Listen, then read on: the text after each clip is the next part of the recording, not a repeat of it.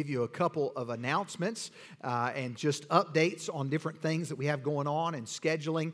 As you may be curious, we had our very first community night at Augusta Christian Academy this past Wednesday night. Say, Pastor, we've done that before, but we had our very first one at the school. And you may have seen pictures on Facebook. We had one classroom that was open and ready to receive families. So that took place this past Wednesday evening, and I had about 10 families that came. Several had already enrolled, and several were curious. We did have a family that enrolled that night, enrolled their preschooler, and several other asking questions, so we're excited about that.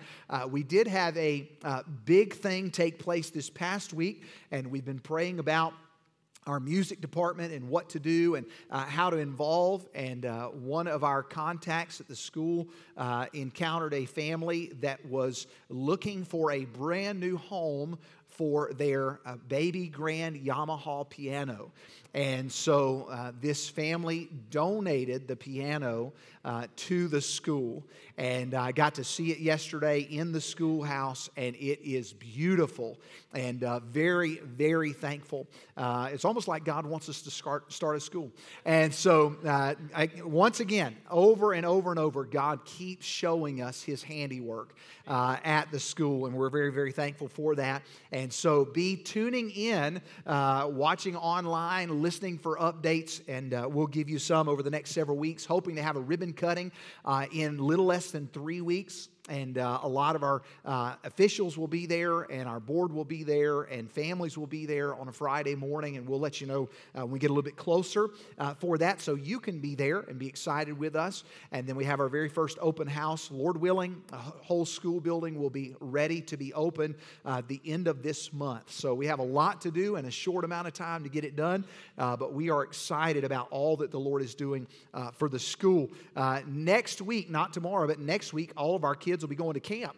And so that's right around the corner, and parents are saying, thank God. But our camp, junior and teen camp, we've never done that before, but juniors and teenagers will be going the exact same week together to the same place. You should probably pray for all the workers. And so they're all going to the Wilds, and say, Pastor, that sounds expensive. Oh, yes, it is, but it is worth it. So if you have any questions about, say, maybe you want to sponsor a child to go to camp, we have strategically given each one of our campers, juniors and teens, a break in the price to make it more affordable for families, because we believe in camp.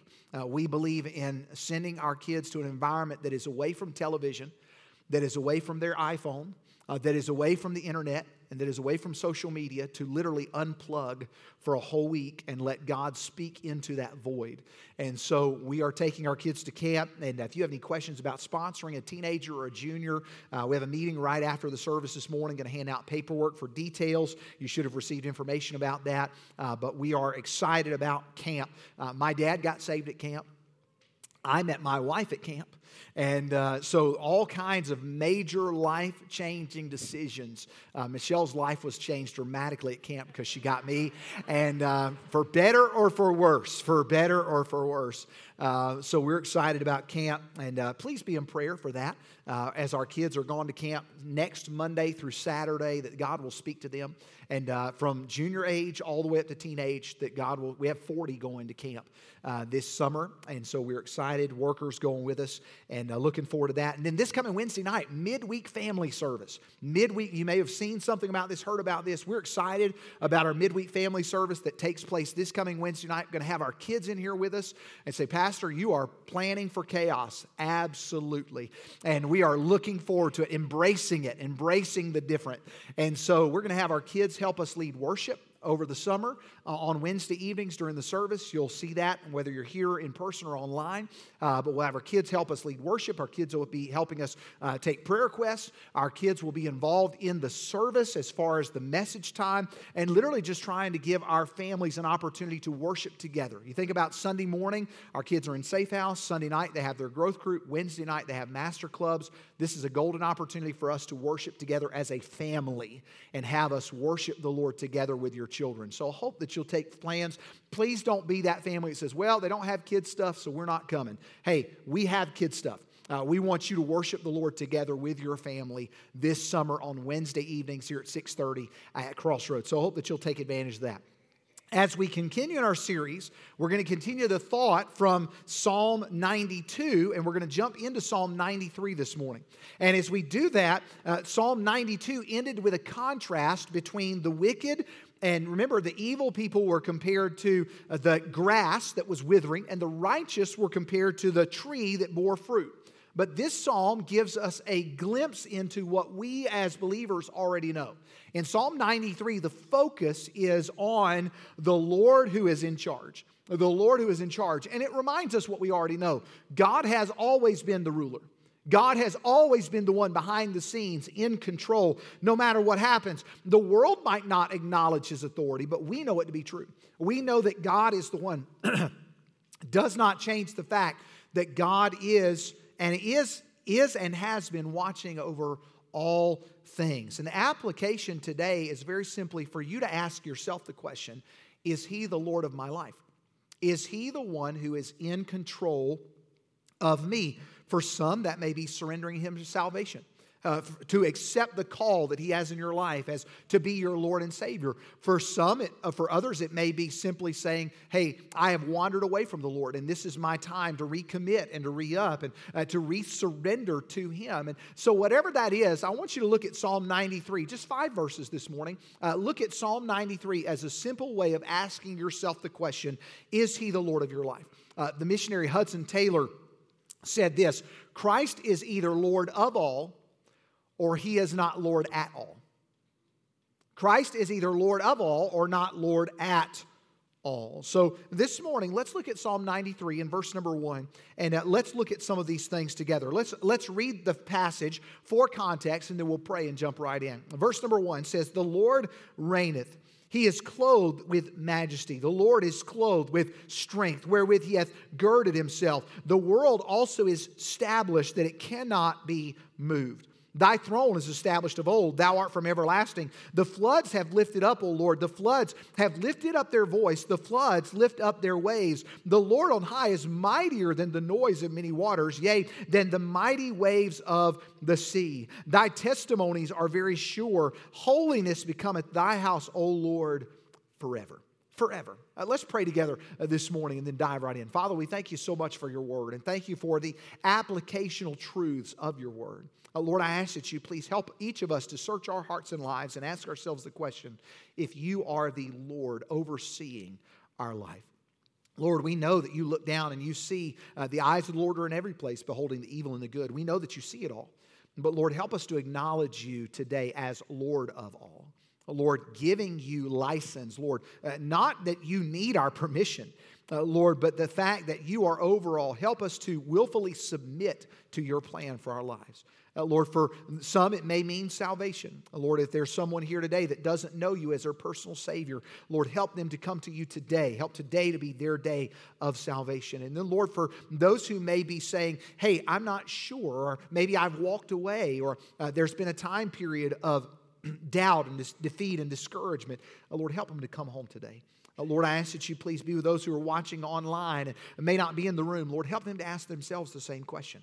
Lord, I ask that You please speak to my heart. And Lord, please cleanse me of sin and help me to be clean as I preach Your word to Your people. And Lord, help me to myself submit myself to Your plan for my life. Lord, we love You so much and thank You, praise You for who You are and what You've done for us. In Jesus' name, amen. If you're taking notes, I want you to write down number 1, the supremacy. The supremacy that we see. The first phrase in verse number 1, when it talks about the Lord reigneth, is the Hebrew phrase Yehovah Malach.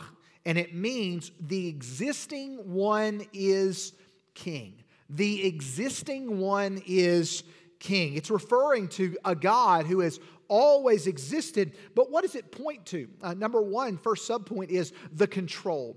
The control. He's the same one that we see in Genesis who created all things. In Genesis 1:1, the Bible says, in the beginning, God created the heavens and the earth. And chapter 1 of Genesis in verse number 3, it says, and God said, let there be light, and there was light. In the New Testament, in John chapter 1, and verse 1 through 3, it says, "In the beginning was the Word, and the Word was with God, and the Word was God. The same was in the beginning with God." In verse 3, "All things were made by Him." Who? The Word. The Word that was made flesh and dwelt among us. This is talking about the Lord Jesus Christ. He was over and before all things. It says, "Without Him was not anything made that was made." So when we see the very first verse in the Bible that points to a Creator, we understand that He is ultimately the one who is in control of all things. He's the one who is over all things. He is in control of all things. And He's the one, since the very beginning of time, who has been the one creating everything with a sense of order. With a sense of order and purpose. And He even does that in our lives today. The Bible says in Psalm 37:23, "The steps of a good man are ordered by the Lord." His plan, His handiwork is evident in our lives today. He delighteth in His way, the steps of a good man. He desires to control, not in the sense of control that we would shudder from or we would run away from, but He attempts to desire, He wants to lead and guide and be the one who is overseeing our lives, not to micromanage us, but to give us hope and confidence and a surety that He is the one in charge of all things. We see the control, but then number two, we see the clothing that's mentioned. Look back at verse number 1. "The Lord reigneth, He is clothed with majesty. The Lord is clothed with strength, wherewith He hath girded Himself." The clothing of the Lord is His majesty. It's His strength. Psalm 104 and verse number 1 says, "Bless the Lord, O my soul, O Lord my God. Thou art very great. Thou art clothed with honor and majesty." In the New Testament, we see in Philippians chapter 4, verse 13, it says, "I can do all things which, through Christ, which strengtheneth me." David said that he is clothed with strength. He is clothed with majesty. He has put on that garment. But think about the contrast between His clothing and our clothing. All right, this morning, think about His clothing, majesty, strength, power, control. And then think about our clothing. You say, "Well, Pastor, what does it say about our clothing?" In Isaiah chapter 64 and verse number 6, what does it say about our clothing? It says, "But we are all as an unclean thing." Remember, verse number 1 of Psalm 93, honor, strength, majesty, righteousness, all of those things. Compared to ours, we are an unclean thing. "And all our righteousnesses are as filthy rags." There is no honor and strength.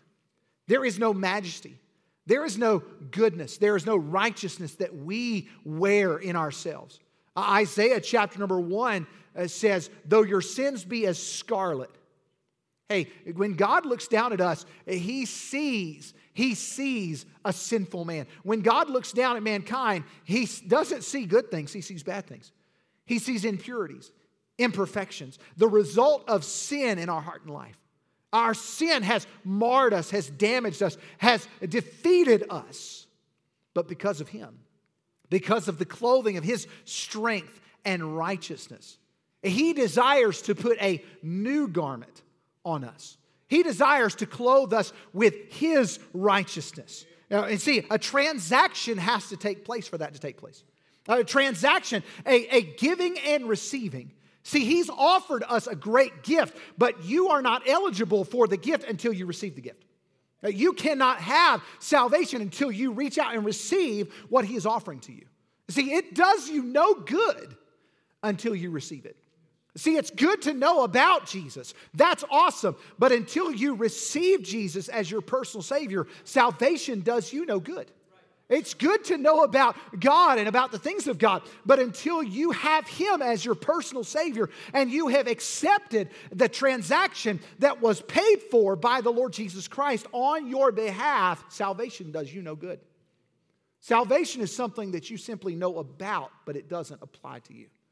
You see, salvation is a transaction, a giving of the gift and a receiving by the recipient.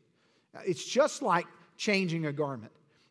Eric's out here and he's wearing a very nice jacket this morning. I'm going to ask him to come up this morning. And you think about a garment. When you take something off and you put something on, you are making a conscious choice. You are making a decision. And this morning, I like the fact that Eric and I are the same size. This makes this illustration so good. But think about a giving and receiving. Let's imagine, for illustration's sake, that Eric is the Lord Jesus Christ. Imagine for this morning that Eric is Jesus, and he says, hey, I've got this nice, clean jacket. I've got this nice, clean jacket, and you have a red jacket. Though our sins be as scarlet. Hey, they shall be white as snow. As close as I can get. But you think about that transaction, and Jesus comes and says, hey, let's trade. I'll take yours. And see, the thing is, Jesus doesn't just take ours and say, have a great life. This is not what Jesus does. Jesus says, I'll take what is yours and I'll wear what's yours. Why did he go to the cross? He who bore our sins on the cross. He took upon our sin, took it upon himself, became in the form of a servant, made in the likeness of men. Our sin. Our sin. He who knew no sin became sin for us. See, he took what we deserved. And he took, and in that transaction, he exchanged what we had, and he gave us what he has. This is warm. This is nice. And but he took what we had and he bore our sin and said, I'll give you my righteousness. That's why we get so excited when we talk about Jesus. That's why we get so excited when we talk about salvation. Because he took what we deserved and he gave us what we do not deserve. He gave us salvation. He gave us forgiveness. He gave us redemption, y'all. He gave us salvation. He said, you know what? I've got enough to go around. And I'm going to share it with other people. But he took our sin and our place. Thanks, Eric. Appreciate it. All right? No, you might not get it. Yeah, that's right. And so, I told you this morning I want that back. But the question is, today, can you still recognize the transaction? Do you still acknowledge that a transaction took place? Or have we taken his garment and have we dirtied up his garment? See, he gave us a clean garment. He gave us his righteousness. But are we keeping it clean? Are we keeping it the way in which it was intended to look? Are we keeping it clean? We see the clothing. We see, number 1, the control. Then number 3, we see the continuance. Look at verse number 2. The Bible says, thy throne is established of old. In verse number 1, it says the world is established. But in verse number 2, it says thy throne is established. Thou art from everlasting. See, God's empire, his ruling is older than the stars. He was here long before the world began. And he'll be here long after the world is gone. He is the one in control. Some believe this psalm is a glimpse into the future. It's a glimpse into what is happening and what will be when Jesus is reigning on earth. And it's talking about his ultimate reign over everything. It says, thy throne is established before the world began. Thou art from everlasting. But it shows us that he never gave up his title as Lord. He has not one time set down the mantle as the Lord of all things. Even when he came to this earth, he was still Lord over all. He was still the Lord of all. He's always been God. He's the one who created it and established it, placed it in order in verse number 1. But his throne was here before the world was. In 2 Timothy chapter 1 and verse number 9, it says, who hath saved us and called us with an holy calling, not according to our works, but according to his own purpose and grace, which was given us in Christ Jesus before the world began. Titus 1 verse 2, in hope of eternal life, which God that cannot lie, promised before the world began. Psalm 147 verse 3 through 5, he healeth the broken in heart and bindeth up their wounds. He telleth the name of the stars. He calleth them all by their names. Great is our Lord and of great power. His understanding is infinite. There is truly no one like him. No one like him before and no one like him since. Blaise Pascal said, the greatest single distinguishing feature of the omnipotence of God is that our imagination gets lost thinking about it. The single greatest distinguishing feature of the omnipotence of God is that our imagination gets lost thinking about it. The supremacy. There is no one above Him. And this morning, ask yourself, is He the Lord of my life? Is He the one who is over me? Have I submitted myself to His plan for my life? But then number two, we see the strain. The strain. Not everyone is excited about this supremacy. Not everyone is in submission to His plan. And we see in verse 3 and 4, if this psalm is about the end of time when Jesus is reigning, then the flood of waters is a force that is coming to stand against Him in His leadership. We see the threats in verse number 3. It says, the floods have lifted up, O Lord. The floods, the waters, the waves. They've lifted up their voice. They lift up their waves. And this could be talking about the Gentile nations that are mentioned in the book of Isaiah, chapter number 17, verse 12 and 13, because it ties together nicely. It says, woe to the multitude of many people, which make a noise like the noise of the seas, and to the rushing of nations that make a rushing like the rush of many waters. The nations shall rush like the rushing of many waters, but God shall rebuke them, and they shall flee afar off, and shall be chased as the chaff of the mountains before the wind, like a rolling thing before the whirlwind. See, they can threaten, they can rise up, but they cannot overcome the one who's in control of all things. They cannot overtake Him. They're no match. Imagine, have you ever noticed a smaller kid who wants to arm wrestle everybody? Hey, let's arm wrestle. Let's arm wrestle. Yeah, I can beat anybody. And that small kid goes up to the biggest kid on the playground and says, hey, I can arm wrestle anybody. I can beat you.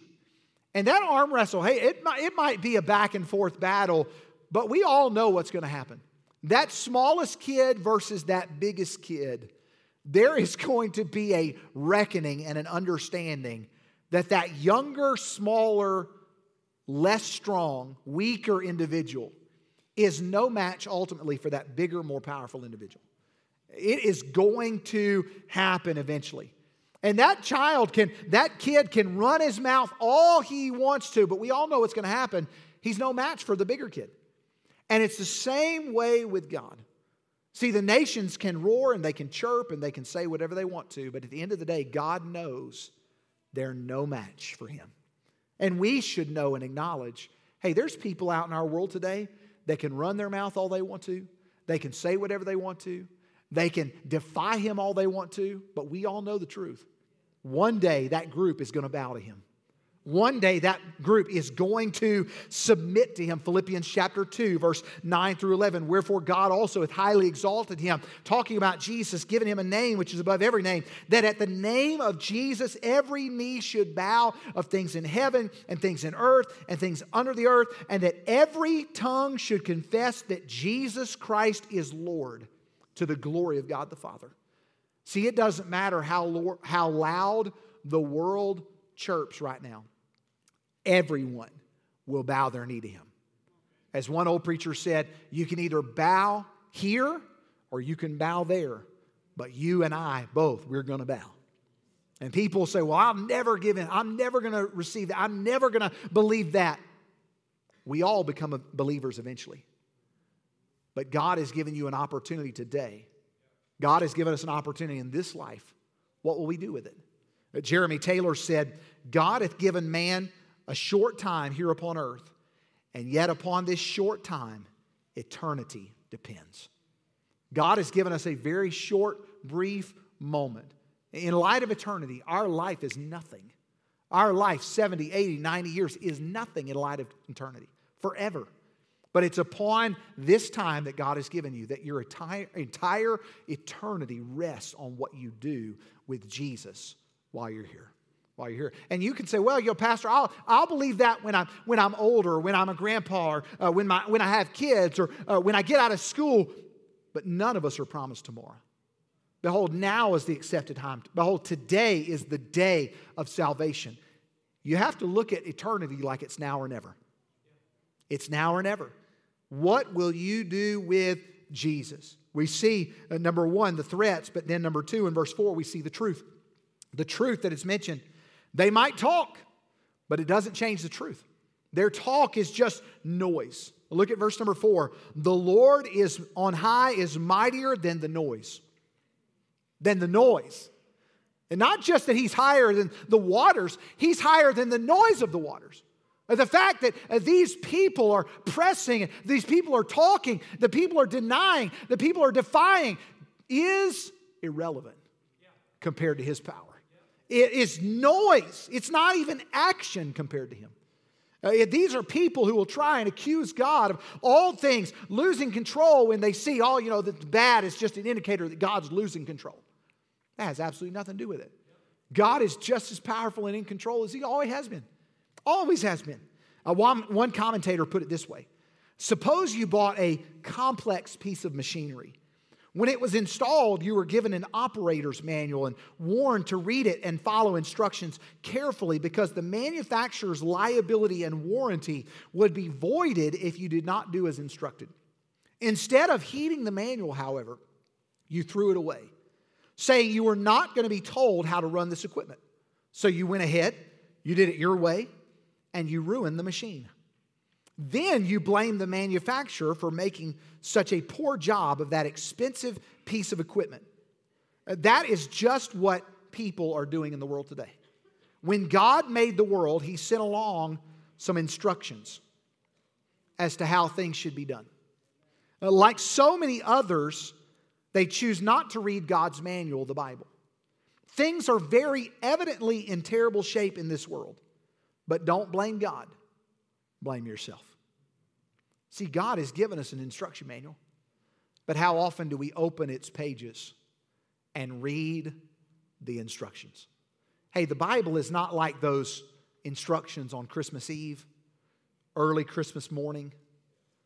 Men, you understand what I'm talking about?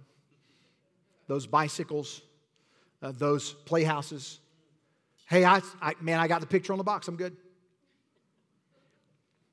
Hey, it's easy for you to say you're good until step 73.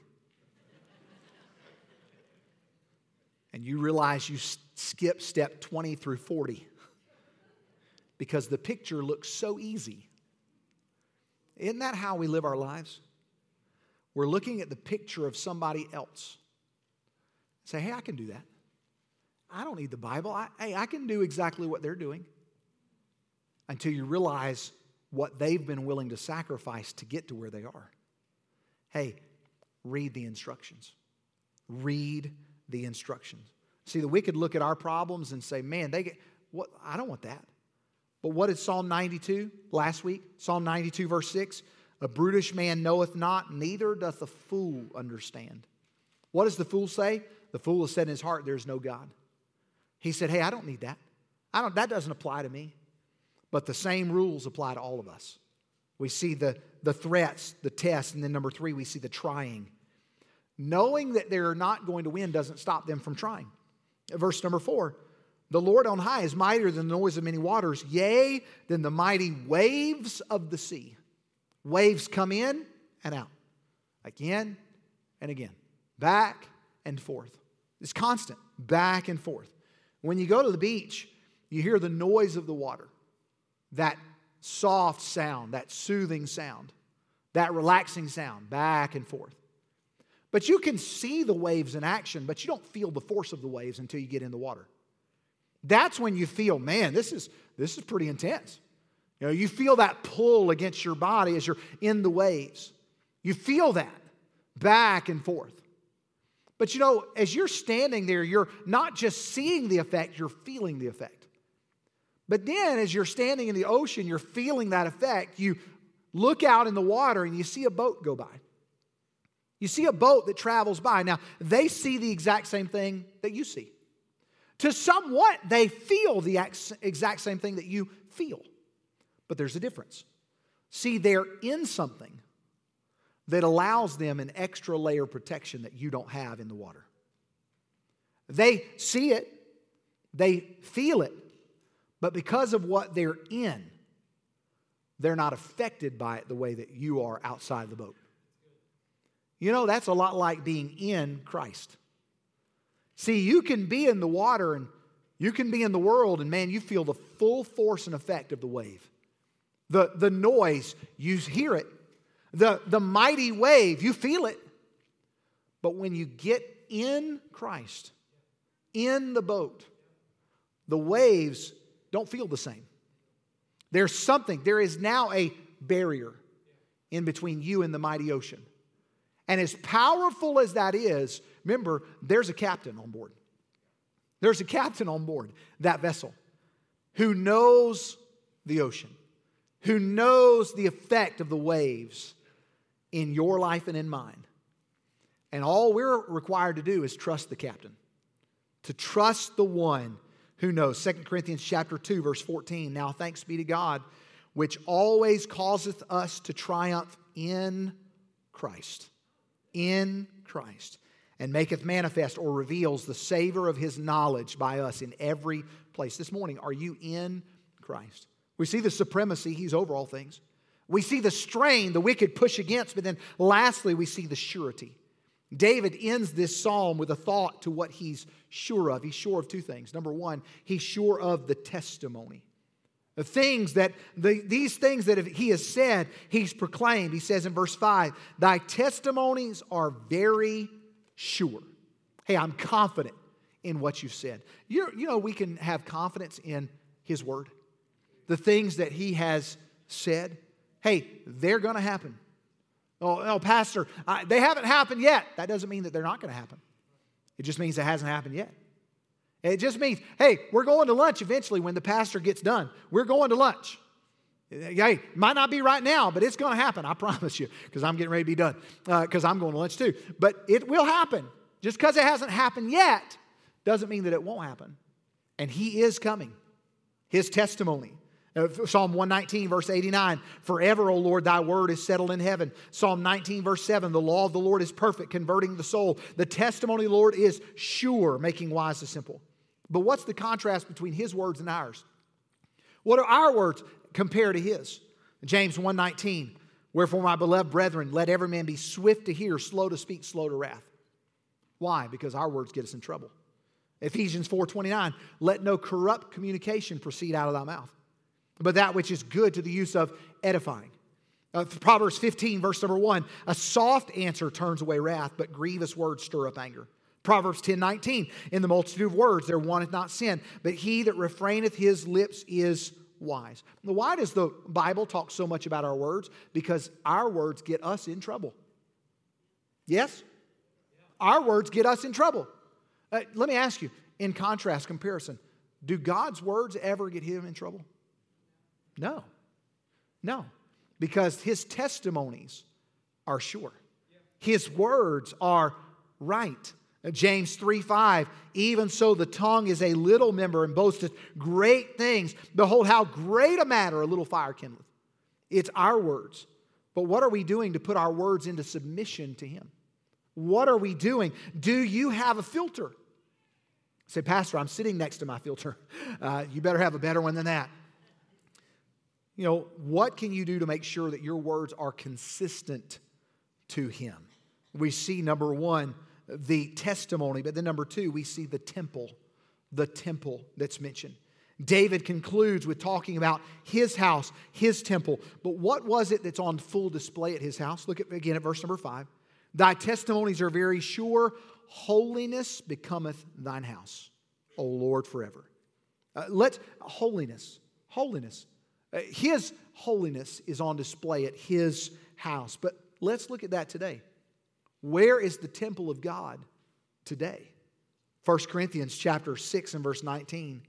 What know ye not that your body is the temple of the Holy Ghost, which is in you? What is it in our life that reflects His holiness? What is it about us that showcases who He is? Is it our words? Is our actions? What is it about us? Are we showing off? See, if I came in here this morning and I saw all the chairs messed up and out of order, and I went back to the bathrooms and there was trash coming out of the trash cans, and there was all this dismay and disorder. We had a Safe House, our kids' ministry, big blowout yesterday with all families and had almost 100 people here. If I came in, man, there's still remnants of food left over from yesterday and all this stuff. I would want to know who didn't clean up. What are we paying a cleaning company for? Hey, why is this stuff out of order? I would want to know why the building has not been properly cleaned. And yet I wonder how many times God wonders why His building has not been properly cleaned. Now, I'm not talking about this building. I wonder how many times God wonders why His building, this building, has not been properly cleaned. On the way coming into church in the morning, when you got that fight and that argument, when we know that we haven't prepared our heart for worship, and we come in and act like everything's good, and we gloss over the fact that, hey, I can be one way in front of my church friends, and I can be totally different when I'm away from this place. That's not good. Hey, I wonder if God wonders why His building, His temple, has not been properly cleaned. Hebrews chapter 12, verse 14 and 15. Follow peace with all men and holiness, without which no man shall see the Lord. Looking diligently, lest any man fail of the grace of God, lest any root of bitterness springing up trouble you, and thereby many be defiled. Hey, are we taking care of God's building? Say, Pastor, why the big deal? Why do we even have to worry about that? Here's the final question. If people will make a decision for God based on what they see in us, will they ever come to Him? If people, your friends, your neighbors, your coworkers, your family, if they'll make a decision for God based on what they see in you, based on what they see in me, will they ever come to Him? Do they see a difference? Do they see a desire? Do they see something bubbling inside of you? Do they see holiness in the temple that God has placed in your heart and life? Do they see something different? Hey, church, He is the King of Kings, whether you acknowledge it or not. And one of these days, we will all acknowledge His supremacy. But I can promise you this. If you wait until that day to acknowledge it, it doesn't get better for you. It gets worse. We're a whole lot better acknowledging His supremacy today as Savior and Lord of all. Hudson Taylor, He's either Lord of all or He's not Lord at all. What is He in your life? Is He the supreme leader of your life? Is He the Lord over all things today? Hey, it's time for self-inventory, self-examination. Is He the Lord of your life? Heads are bowed, eyes are closed. As we prepare for our time of invitation, our team is moving, our personal workers are getting in place, and we're going to sing in just a moment. But let me ask you this. Is He the Lord of your life? Has there been a time in your life that you have submitted your heart to Him? Is He the Lord of your life? Maybe you're here this morning or watching online and you say, Pastor, I don't know that can be said about my heart and life. I don't know that my sins are forgiven. I don't know if Jesus died, that He's my Lord and Savior. I don't know that. Maybe that is your testimony today. Could I challenge you this morning to talk to the Lord, or maybe talk to someone here who will show you what the Bible says about getting that settled? Maybe you need a resurrender moment. Maybe you just need to come back home, come back to Him. But would you acknowledge what He's doing in your heart and life? Maybe you're here and say, Pastor, I don't know that my sins have been forgiven. I don't know if I died, I'd be on my way to heaven. I don't know that. Hey, I'd like to pray for you this morning. Nothing more, nothing less. I would like to pray for you. I want to be your friend today. Can I be your friend? You might be visiting. You may be someone who's here who's a member. I don't care. And God doesn't care. God is concerned with your condition of your heart. And in this moment, would you simply acknowledge what He already knows? That you have a need. And that need, Jesus died to meet that need. And if we'll simply surrender ourselves to Him and ask Him to apply what He did on the cross to our lives, He will take off His robe of righteousness and place it on us and forgive us of our sin. Maybe that's you today. Could I pray for you? Maybe you're here in the room and you say, Pastor, I'm not sure that I'm saved. Please pray for me. I don't know that my sins have been forgiven. I don't know if I died, I'd be on my way to heaven. I just don't have that confidence. Is that you? Can I pray for you this morning? Would you simply slip up your hand while no one's looking around? Pastor, please pray for me. I just have a concern. I have a concern about my spiritual condition, and please pray for me. Is that you? I'm looking. I don't want to miss you, but I would like to pray for you. Thank you for your honesty. You can put your hand down. Maybe somebody else would say, Pastor, I haven't raised my hand, but I would at least be honest with you. Please be my friend. Pray for me. Don't call my name out. Come talk to me, but pray for me. Is that you today? Pastor, please pray for me. I'm not sure. I don't know that if I died, I'd be on my way to heaven. I'm not convinced. Pray for me. Is that you? Thank you for your honesty. You can put your hand down. Salvation is so simple. It's simply surrendering to what He is offering. That's all it is to it. And can I challenge you this morning? Hey, don't leave without talking to someone about your spiritual need. Our personal workers are down front and behind you in the back and would love to talk to you this morning and take the Bible and show you what the Bible says about biblical salvation, about what it means to be a follower of Jesus. And I hope that you'll talk to someone this morning before you leave. I'll be standing right down front. If you'd like to speak to someone, we would be honored to talk to you this morning. Christian, if you're here this morning, you need to be praying for those who have raised their hand, indicating their need. But then the second thing, Christian, hey, are you submitting your life every day to Him? Is He the Lord of your life? And if He's not, would you take time this morning as we sing in just a moment, and would you acknowledge Him as the King of Kings and Lord of Lords? Would you resurrender to Him? Maybe that involves taking a step in your own heart and life. But would you simply talk to Him, acknowledge who He is, the truth, who He already is, but acknowledge who He is in light of your life? And whatever He leads you to do from there on, surrender to Him. Submit to His leading. Whatever He wants you to do that. Father, please bless our time of invitation. Lord, those who raise their hand, Lord, help them to take a moment and speak to You about their spiritual need. Lord, if there's someone here that needs to speak to someone else, Lord, needs to speak to a personal worker, Lord, help them to realize we're here to help them on their journey with Jesus. Lord, not hold them back, not hinder their relationship, but to help them in this journey. Lord, I ask that You please help us to do business with God. When Your word is presented, You expect a response. Lord, I ask that You please help us to respond to what You have shared from Your word. Lord, Holy Spirit, please do a work in hearts that only You can do. We love You and thank You and praise You for what You make available to us in spite of us. In Jesus' name, amen. Stand with us, please. We're going to